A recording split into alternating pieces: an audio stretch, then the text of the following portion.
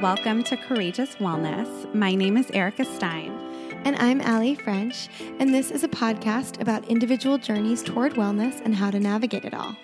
After Allie experienced a cancer diagnosis in her 20s, and Erica went through a sustained weight loss and self-love journey, we created a platform to interview real people from all walks of life that have combined all types of practices. From physical wellness to emotional and spiritual, we hear courageous stories and focus on why it's important to share them. we are now certified integrative nutrition health coaches, and together with our community, we are learning to live our best lives by telling one courageous story at a time. It takes courage to share these journeys, and by talking about them and sharing personal stories of real people, we aim to destigmatize the process. Join us as we and our community share our courageous wellness.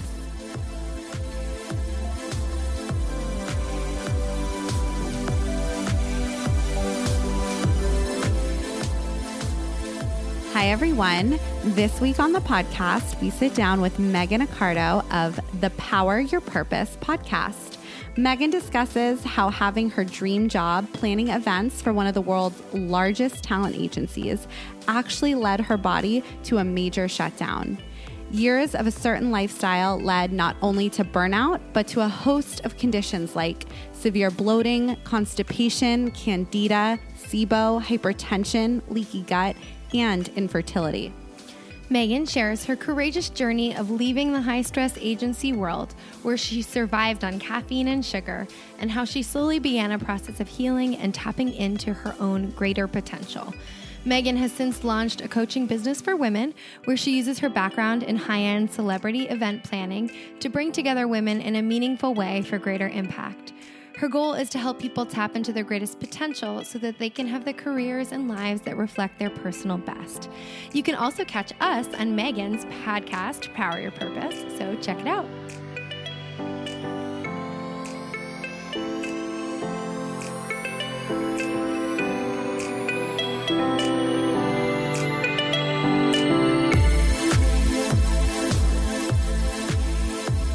We have an exciting new discount for our listeners with Four Sigmatic.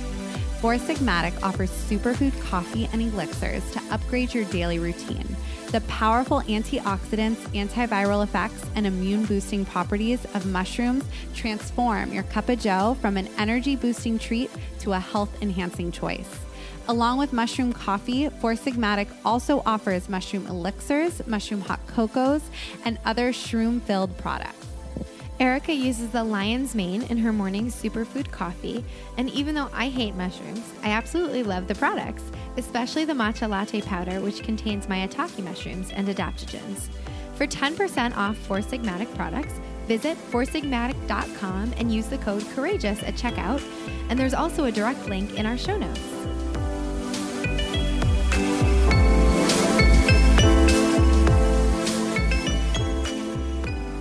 Megan, for joining us today. Thank you for having me. We're excited to chat with you.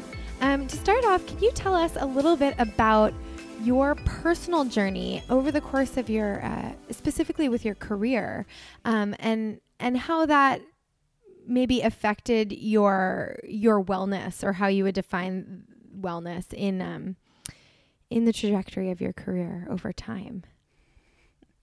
Such a big question. I know. Okay. So I think I was always driven by stress. I'll just say that first right off the top. I worked as an events professional. And so a lot of times those types of jobs are characterized by stress, but I thrived on it. And so it was, a lot of years of just building up my career, working really, really hard, and doing a really great job for myself and for the companies that I worked for. And I think over time, so I did it for about a decade and worked for a bunch of different companies. I ran business conferences at UCLA Anderson School of Management. I worked at 2 talent agencies. So I worked at United Talent Agency running events for them, and then also at Creative Artists Agency running all of their events. And so it was super fun. Really, really fun. But I think over time, all of that stuff adds up and can take a toll on your body. And I didn't know how to do the best self-care. I thought I did at the time. But I just didn't have like the best practices in place. And it just got to a point where I had to take some drastic measures over the last year. And so it just completely shifting my focus away from working to actually taking care of myself. And I think the biggest lesson that I've learned is that there's seasons of life that you go through where you work really hard. Like a lot of times in your 20s and 30s, you're working really hard. And then it comes to a point where you're like, okay, I have to take care of myself. And so making that hard decision to say, okay, now's the time I'm going to put my health first. Was there a specific catalyst, right? Like too, because I think a lot of people listening, including ourselves, can relate to that type of stress, especially in a work environment, or maybe not feeling like, oh, I'm working really hard and I'm making money, right? And it's important. That's an important part of life, but like my soul is being sucked, right? So for you, was there like something that you were like, this is what I have to do to make the change now? Or was it just the culmination of years of that feeling? It was the culmination for sure. And I realized that I had gotten burned out from a specific work project, but I think it was building up. And then after the work project, I thought, oh, well, I'll just go back to my regular work schedule. Everything will go back to being normal. And it didn't. And I didn't understand at the time that I hadn't rested and recovered enough. I hadn't hit that reset button. And so then it really just started building on top of it. And it wasn't until I heard Arianna Huffington, she came and spoke at our corporate retreat, and she basically was like, it's so cumulative. And she had collapsed after running Huffington Post, and then she started Thrive Global because she wanted to help other people. And it just kind of clicked for me of like, okay, like I will collapse. And what was happening for me was I was not digesting food. So I couldn't eat. So it literally got to a point where I was like not able to eat. And my doctor was basically like, you got to do something drastic, or because you're not getting nutrients, you're not like able to do something so basic and essential to human existence. And so that's when I had to really take the drastic measures.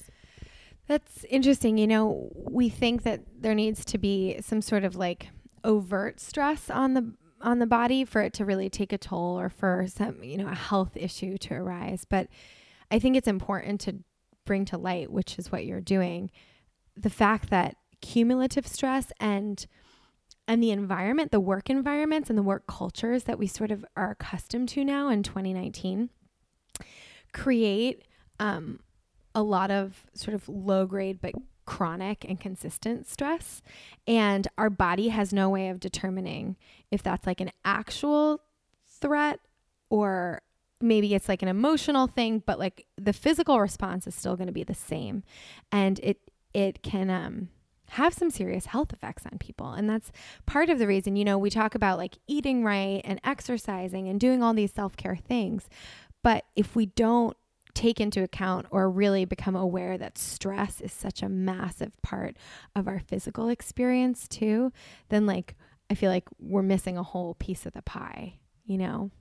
Yes, absolutely. Yeah, no, I think the best way it was ever explained to me too is like your body, because, right, like evolution takes a really long time. And as human beings, we've evolved so quickly, but our body is like, don't understand the difference, right, between that stressful email or that stressful experience you're going through versus like you're actually being chased by a tiger. Like if you were being chased by a tiger, your body is responding in the same way to that chronic stress because of email or relationships or X, Y, and Z. And I think when I first learned that, I was like, well, this is so crappy, because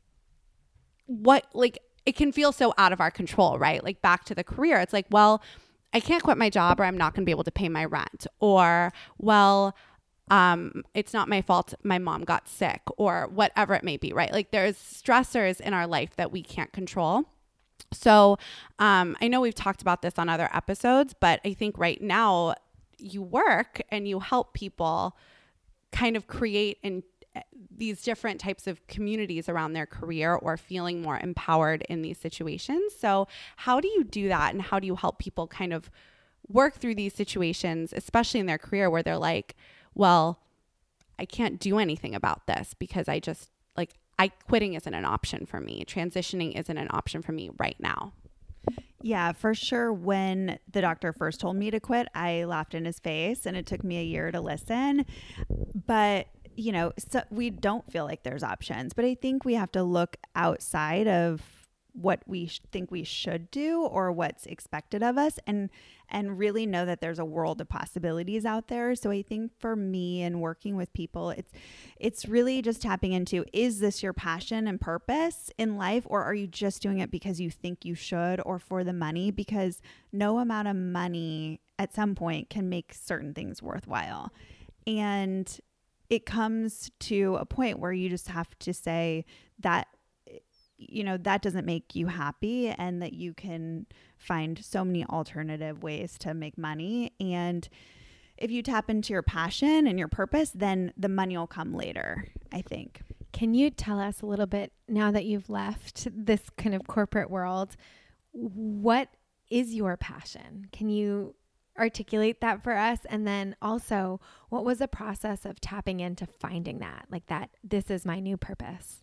Yeah, so I'll start with tapping into it. So about a year ago, I just started taking time for myself. And what that looked like is I would basically get up an hour or two early, like sometimes at 5 a.m, because I was going in pretty early, but waking up early and just sitting with myself and tapping into what it is that I'm good at, what are my gifts, what are my experiences, what can I offer to other people. And I realized I was shutting off parts of myself. And so I was doing this job and I was doing it well, but there were so many elements of myself and my experience that were just kind of on the shelf, not being used. And one of those was that I got my master's in marital and family therapy, and I ran my own therapy practice, and I used to run groups for women and empower women. And that was a huge thing that I had just kind of put in the background. And so I just kind of, in essence, pulled it off the shelf and started saying, what do I have to offer from all of that experience and all of that training and all of that knowledge and all of that school.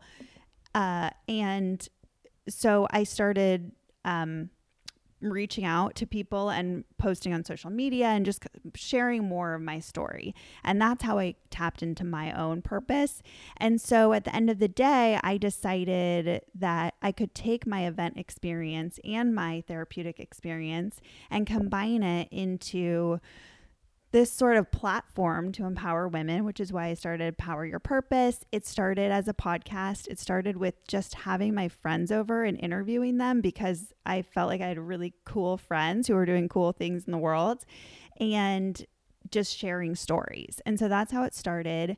And when I quit, I knew I wanted to stay in the event space, but moving from sort of behind the scenes logistics to planning more content for events and really workshops and business retreats and going to conferences and tapping into the conference circuit and just providing resources and tools for women to live better lives and have more meaningful careers and tap into those communities. Because I think for me, I was just working at the corporate job and kind of isolated, and I wasn't utilizing the power of my community. And it was ironic because I was working at a company that had unlimited resources and I wasn't really tapping into that. And so really learning how to do that and then teaching other people is kind of where the passion led to.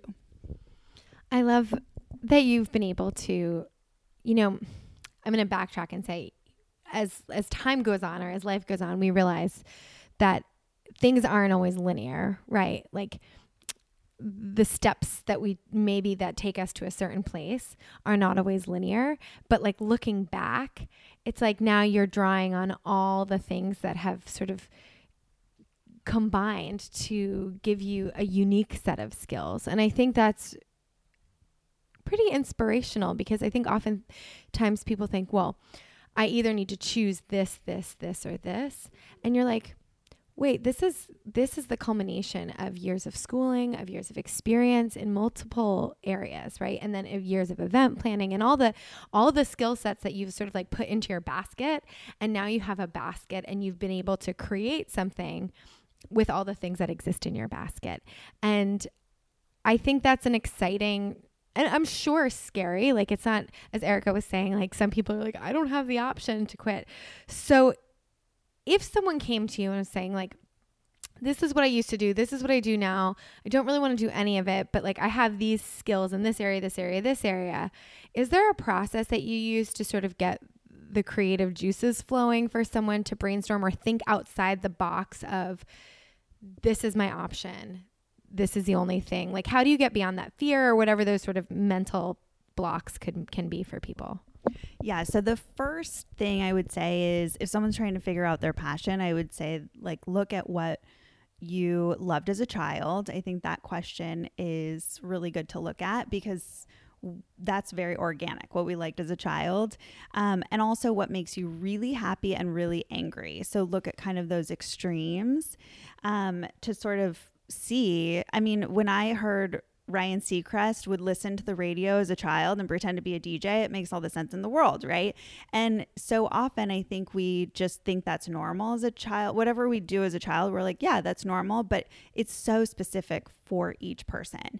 And so looking at those types of questions, and then really just putting together a plan of how you can start your side hustle with whatever that passion is, and looking at other mentors in the industry who are doing that. Like for me, I would listen to podcasts on online marketing. Like Amy Porterfield's one of my hugest mentors, who has no idea who I am, but I like listen to her religiously, and she's making millions and millions of dollars selling these online courses. And so for me, my big aha moment was actually, I was talking to my mom when I was down visiting in San Diego, and I was like, yeah, I want to do these workshops. And she's like, why don't you do online courses? And I'm like, oh, okay. And so I looked to Amy Porterfield. She's going to make $10 million this year. And I'm like, okay, this is possible. How is she doing this? And so that was one of my like business ideas. So to answer your question, I think it's really finding people who are doing what you're doing and looking at how they paved the way. And if no one's doing what you want to do, you have to pave your own way, and that more power to you. But really looking on the building blocks that have been set before you, and then doing it your own way, authentic to yourself, is important. You don't want to copy anyone's work, but really just understanding the intersection of, you know, what are the options for you. I like to have people create possibilities lists where there's no judgment. You just write down like 20 ideas of what you can do. And they could be the worst ideas in the world, but sometimes you have to get through those bad ideas with no judgment to like get to the gold. And so just really brainstorming and figuring out a plan from there. I'm all about a plan and putting together strategies and processes to get people there. But first you do have to be clear on your dream. And to get people clear on their dreams, I like to say visualize yourself in 10 years and really, really get like a clear vision of what that looks like. Like, where do you live? What does your house look like? What clothes do you wear? Who what do you eat? Like all of these things. And then you can get a sense for what your biggest dreams and goals should be to get you to where you want to be. Because I think so often we're on like a different path than we really want. And so when we visualize ourselves in 10 years, like, do we really want to be at this corporate job that we've been at forever? Like, I don't know, like, but why are we working so hard if that's not our 10-year vision of ourselves? So yeah, no, I resonate so much with that. And I think getting clear is, and I think that's why working with somebody too is so important, or having like, again, some sort of community, because this is really hard stuff to do on your own, especially when you've been living and conditioning yourself in a certain way for so long, right? Because it can be like, well, what is that first step? And I think even for myself, I have a great Buddhist community. I have, I journal, I go to therapy, right? Like even just small things like that leading to doing, I feel like I'm living like my passion and my dream. The year I turned 29 and I was like, oh my gosh, this is what I want to do. And, but it took, the year before even Allie and I started this podcast and going back to school for nutrition and combining, right? Similar to you, like all these things that had always been in my heart, but that I just was like, oh, but I work in entertainment. This is the career I've paved for 9 years, longer. It really took a lot of like journaling, a lot of relying on my community in order to get clear, because I knew I wasn't living the most passionate life, but I think having some sort of support is really important because it just makes the process more fun and it makes it go faster. I have a question for you. It's interesting. This actually came up. I was having a conversation early this morning. Like couldn't sleep. It was 5 a.m. and I have a couple friends who are traveling right now. So like in different time zones, and we were messaging each other, and I sent an article that was just released in the New York Times about people who are taking sabbaticals from their jobs, their corporate jobs, in their early 30s. And that's my friend community. We're women in our early 30s. And there's now a national parks program. I don't know if you guys have heard about this, but basically for like a very, very, very small amount of money, you can go and you can do projects for the national parks and like be in nature, and you get a full pass to all the parks for a year, and you can work on specific projects based on skill sets that you may bring from your background, and some of your meals are included, and like it's just sort of this sabbatical that people are seeking out, especially in this age range, who've probably been in like corporate America for 10 plus years at this point. And I just found that was really interesting. And I have a friend who quit her job last week, so she's like 2 more weeks or whatever it might be, and is planning on taking some time in Europe. And this other friend has a really intense sort of corporate job, and she's traveling in South America at the moment just for a couple of weeks. But that's why I sent it to this group of women, because like there's this cultural thing that's happening right now, I think too. And the girls on the chain were saying, has it always been like this? Like one of my friends says, I don't know how people used to just work in the same job for 40 years. Has it always been that way? And I said, well, I think the difference is there was not the hyperconnectivity that there is now. So anyway, this community of people that are now really experiencing this burnout pretty early on, I feel like they're going to be coming all to you, like I feel like actually in a way they're perfect proof that what you're talking about is real, and it permeates more than just like some individuals. I think it's happening now, like on a cultural level. So would you just like speak to that a little bit? Yeah, I think for sure it's the connectivity. It's the nonstop working. I mean, we've never experienced that before, where we're connected to email, we're connected to our phones all day, every day, even when we sleep. It was really bad for a while when my husband had to do an intervention on me. Like he's like, you are working too much. Like you're waking up at 3 a.m. every night doing emails, and it will lead to burnout. And I think we really need to put into practice self-care. I think companies are doing a little better now of promoting that and providing resources and really offering benefits that promote that self-care a little more. But yes, like, even in your early 30s, like burning out after only working like a decade or so. I mean, it's a sign that we have to make really big changes. I know for me, even working in a windowless office, like that was part of my thing. When I went in and talked to my boss at the end, like I was like, I can't work in a windowless office. Like I have to see daylight, like something as simple as that, where, maybe people don't care, but for me, I cared at the end of the day about that. So, we have to get used to, if you have to be connected into the long hours of the night, then you have to be able to take breaks during the day. We have to get more into flex schedules, being able to turn off our phones, setting those expectations. I know I talked to my husband a lot about like, does your boss really need you to answer this email right now at 8:30, or could it wait till 8:30 tomorrow morning? Like, could it wait 12 hours, or is it imperative? Because if you are answering those emails, then you're setting yourself up to not have those boundaries. So really setting those expectations early on when you come into companies to say, I turn my phone off. And if there's a big event or some big project, that's fine. And again, if there's seasons where you're working all hours of the night, fine, but we can't do that 24/7. And I know entertainment has always offered those 2 weeks off over the holiday break in December. And I think people would go insane without it. Like, I really do think like it's not enough, but it's a start.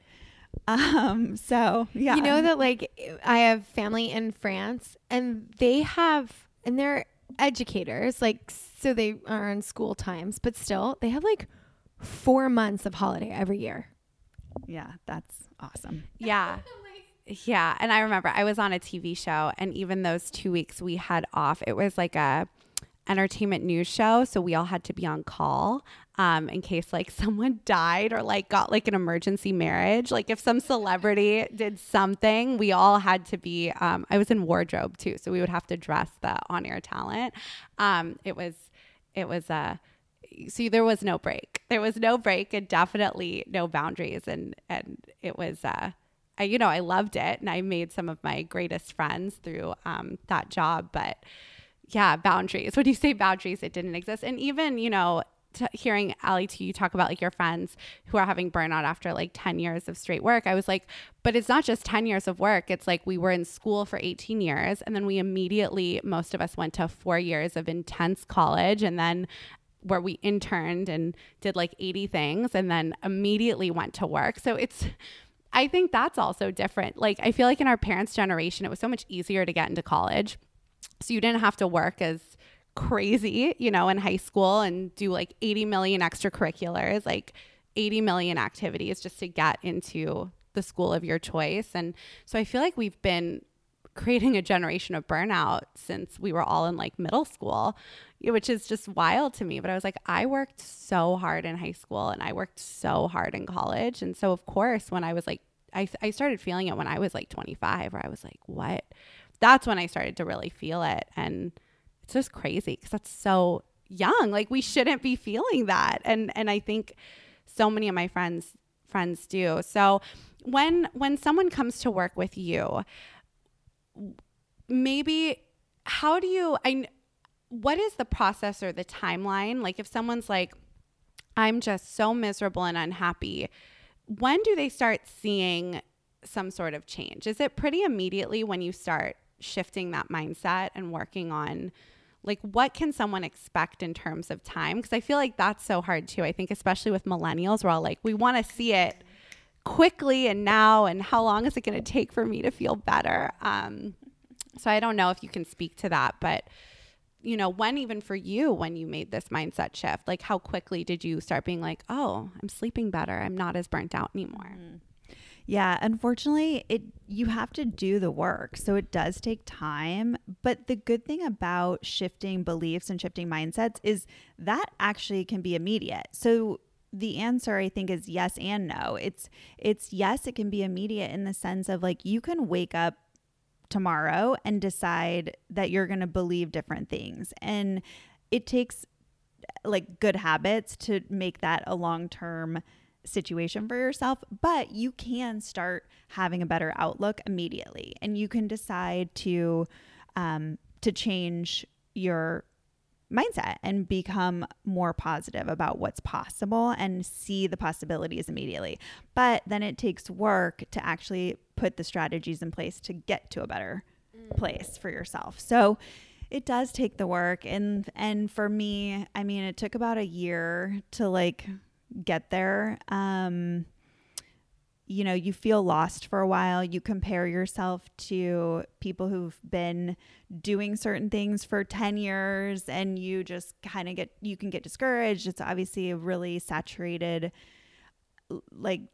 it's loud. It's a loud, distracting world out there. And I think you have to be able to turn off things that don't make you feel good. And whether that's TV shows or social media or friends, like you have to say no to things that aren't gonna move the needle for your life and aren't gonna bring you joy. And if you're just hanging out with people because you've hung out with them forever and ever and ever, but they're really toxic, then you have to make those hard decisions to say no and surround yourself with as much positivity as possible.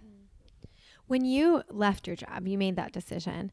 What was that experience like right after you left? You said it was like hard for a little while, right? Or you're sort of like, do you know what to do with yourself? What is the first step? Do you say like, hey, I'm doing this and I'm just going to do focus on some self-care for a while? Like what did it actually look like for you? And then when did you start making a plan for yourself?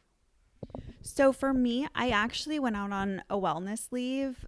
So I had to. My doctor was like, I wasn't digesting food, and I was actually falling into these comas at night, like these like mini comas where my husband was like, I couldn't wake you up. This is scary. And it just was, I was eating all the wrong things and like just surviving on caffeine. And so for me, I had to go on a leave, and right when I went out on leave, like 3 days in, I got shingles, which I had for 2 months, which is a stress-induced thing. And so I was like, okay, my body's trying to tell me something. It's trying to work some shit out. And so I just kind of realized that it was going to take longer than I thought. And so I just had to kind of ride the wave. And when I first went out on leave, I was like, I'm going to be productive. And I don't even know what I was going to do. But my doctor's like, no, like you need to tear up all of that. Like I'm so type A, like you're going to do nothing. And so I baked a lot of muffins and cookies, and I did jigsaw puzzles, and I went for walks around the block, and like literally did nothing for 3 months. And I needed that time. Like I like physically couldn't do anything. So like that was what my leave was about. And then I made the hard decision at the end of it to say, I'm not where I wasn't as like healed as I wanted to be. So it was discouraging in a way, because I was like, wow, 3 months is a long time. But also it wasn't long enough. And I realized I had to be patient with myself. And so I made the hard decision to meet with my boss and have a hard conversation and not go back. And so it wasn't until I was out of it that I realized how stressed my body had been, because I was just surviving. And then when I had taken that breath of fresh air and realized how bad it was for me personally, I just realized I had more healing to do. I had a bunch of gut health issues and I know you guys know all about that, but they weren't healing. Yeah. So I was like really, really discouraged for a long time. But then they did. And then I was able to sort of move on to building my business. Wow. Yeah, I think that's incredible. I think, right, like again, back to that stress and the toll that it really does take on our whole body. And even 3 months wasn't enough, but maybe your body knew, you were like, but I'm going back, right? Like somewhere in your body could have like had that like signal of like, but we're going back. So like you said, when you finally were like, no, I have to leave, real healing began. And I always think we did an episode in January 2019. It was this year, right? With we weren't around in January 2018, but in January 2019 we did an episode with nutritionist Robert Yang, and he really focuses on the gut and lots of things, but we talked a little bit about stress. And I always think about what he said about, back to even the beginning when we're talking about, well, it's not fair, like I can't control this job, or I can't control my mom getting sick or this trauma that's happened to me, right? But he really talked about like, we all have a threshold, right? We all have these buckets. He used a bucket analogy, and we all have these buckets, and they can only be filled to a certain point before they start overflowing. So the best thing any of us can do is to take care of ourselves, right? Like self-care before the bucket overflows. Because then if you're already taking care of yourself, you're going to keep that bucket. Maybe it'll get to the tippy top when the trauma or the stressor happens, but it's not going to overflow. And I think about that all the time because even, you know, Allie and I driving over here, we're like, we're not taking care of ourselves right now. What's going on with like X, Y, and Z? And it can be so easy the busier you get, where the first thing that goes on the back burner is your own. I think especially as women, right? Like your work to empower women. We're so nurturing. We're so caring. We want to take care of everybody else, but we have to take care of ourselves. And so I think this leads me into asking you, you know, what self-care practices have you really developed that, you know, keep your bucket at bay? And have they changed? Were they different when you first left? Like what were your self-care practices? And what are they now? Yeah, I think the most important thing is to put it on the calendar. And I think it's, you know, we just take it for granted that we don't put our self-care on the calendar. And then if something else comes up, we're so easy to be like, oh, you know, that's okay. I'll just move it around. And then it never happens. And so, you know, you treat it like an appointment with Oprah, right? Like you don't move it. You know, like whatever self-care looks like for people, whether it's time in the morning to read and journal and meditate, or, you know, it's obviously working out or scheduling in meal prep, anything like that that's going to be healthy for yourself. Like you just treat those as unmovable appointments and you give yourself that respect. I know for me, I like would always skip my workouts if something else came up, if there was a deadline at work. And the thing is work will always be there. And so you have to make sure to keep your promises to yourself. But for me now, I have my morning routines, which does include reading and journaling and meditating. I try to get out to the beach 3 times a week, and I do like an easy jog. Like I try not to do exercise that really stresses my body, at least at this point.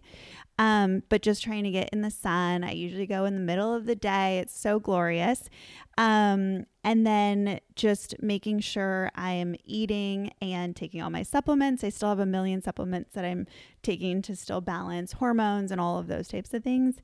But yeah, it's just really, you know, it's selfish, but it's not selfish. Self-care isn't selfish, but it feels like that. And so you have to really think about it differently. You have to think about your body as the most important thing, because if you don't take care of it, then you aren't going to be able to do anything in life. You're not going to be able to have any success. And that's the thing with burnout, and why I think companies should really help people with self-care, is that they're not going to get the most out of their employees if they're burned out. And if they're just running on like empty, like I was still doing a job, but like I actually could have done more if I had taken care of myself. It's not the company's fault. It's my fault. But just helping people understand that, and, you know, putting it on the calendar so to make sure it happens. That's probably really useful advice too for any sort of entrepreneurs. I think that's something that Erica touched on that we're learning in the process of having a business and growing it, is that especially when you have a wellness podcast, the idea of the fact that like the first thing to go is your self-care or your wellness practices. And we're like, we can't actually do that, because then we're not in integrity with what we're talking about, right? And building a business on. And, but it's interesting how, you know, when you're working for someone else, you can have that nonstop grind. But when you're working for yourself, you can have the exact same. And there's no one, you know, there's no one there to like say like, oh, you know, doors closed for the night. Like it can be, even if you don't set those boundaries that you were talking about, it can even be worse, right? Because there's like no one else to say, go home. In fact, you're working from home. So I think that it's like, I was going to say, or when Allie and I start texting each other at like 6:15 every morning and finish texting each other at like 10 p.m. It's, you know, not that we love it. We're so passionate about what we do, but those aren't good boundaries. Allie, we do not have good boundaries. We're learning a lot from your episode. I was like, this is good. You're coaching us. You know, and there's something sort of like going back, but I'd love to touch on it before we wrap up, is that, so your background, as you mentioned, is you're a licensed marriage and family therapist. right? Not licensed, but you are. But I was on that path. Okay. So you studied. I have the degree. You have the degree in it. Yes. Okay. So coming from that background and having now made massive sort of life transitions in the last year for yourself, and you were talking a little bit about beliefs, like if you're working with someone that they have the opportunity to change their beliefs, as it comes up in the context of work and career, I think oftentimes, well, it actually applies to anything in life, but I think oftentimes like the boundaries are, let me put it this way, the most limitations there are the ones we set on ourselves. So how, it's easy, yes, to say that we're going to change our beliefs, but if you're actually working with someone to change their beliefs after 30, 40, 50 years of patterns of what they've held to be true about themselves, how do you and I know this is probably a longer and deeper question, but if you could just touch on how those small changes can start to happen with someone if you're working with someone. Yeah. So I think limiting beliefs is the number one reason why we're held back in life. It is, you mentioned earlier, just a huge block. So I think the first thing is to really understand what yours are. I like to say we all have our own personal brand of not enough, right? Like not educated enough, skinny enough, pretty enough, whatever, right? And so figuring out what yours is, because I think we have one that's dominant in our life, 1 to 2, that is the script that we play over in our head over and over and over. And I like to think of it as like a screensaver on a computer. Like it just kind of comes on in our mind when it's idle. And I think that's why people stay busy a lot, is so that they don't have to listen to that, or they can just kind of ignore it.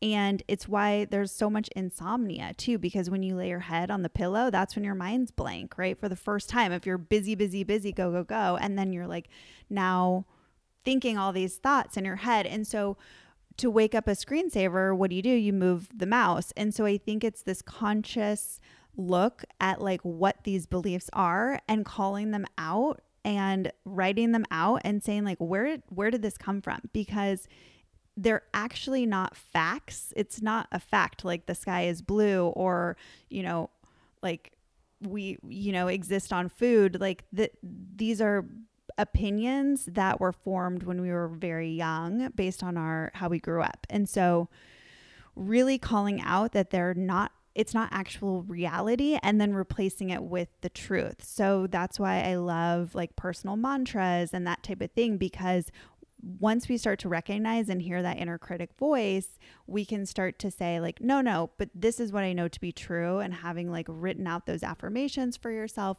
and knowing your triggers, like knowing when they come up, and just replacing them with the truth is the easiest way to combat those false beliefs. And it takes work to do it over time. Like I said, they're going to pop in, they're automatic, but to really help people identify what theirs are, and then what truth can they say when those pop up.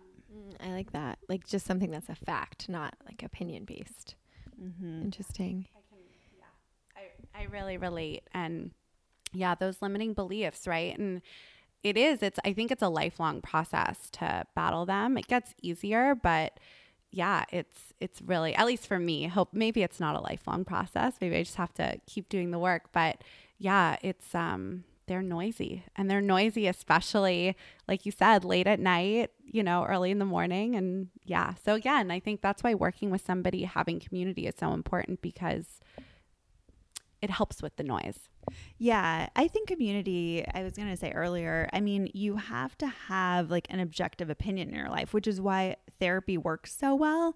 And of course, I'm pro therapy because I was a therapist, but people are they have so many blind spots, and it's not a bad thing. There's a lot of work on unconscious bias, and I've actually gone through this last year of just really exploring what unconscious biases I have.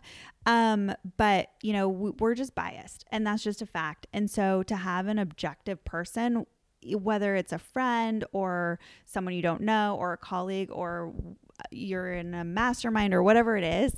But just to have someone mirror back what you're good at, what your gifts are, what you need to work on, like what you might need to focus on, like that's so essential. If you look at all the great leaders, there were there's no one that doesn't have an army of people behind them. Like we can't do anything alone. So it's so, so important to have that community that strengthens you. Yeah. And I think especially in today, like, and what we deal with on a day-to-day basis, as far as what we see, you had mentioned this a little bit earlier, but we have to deal with the world of living in social media, which is the highlight reel.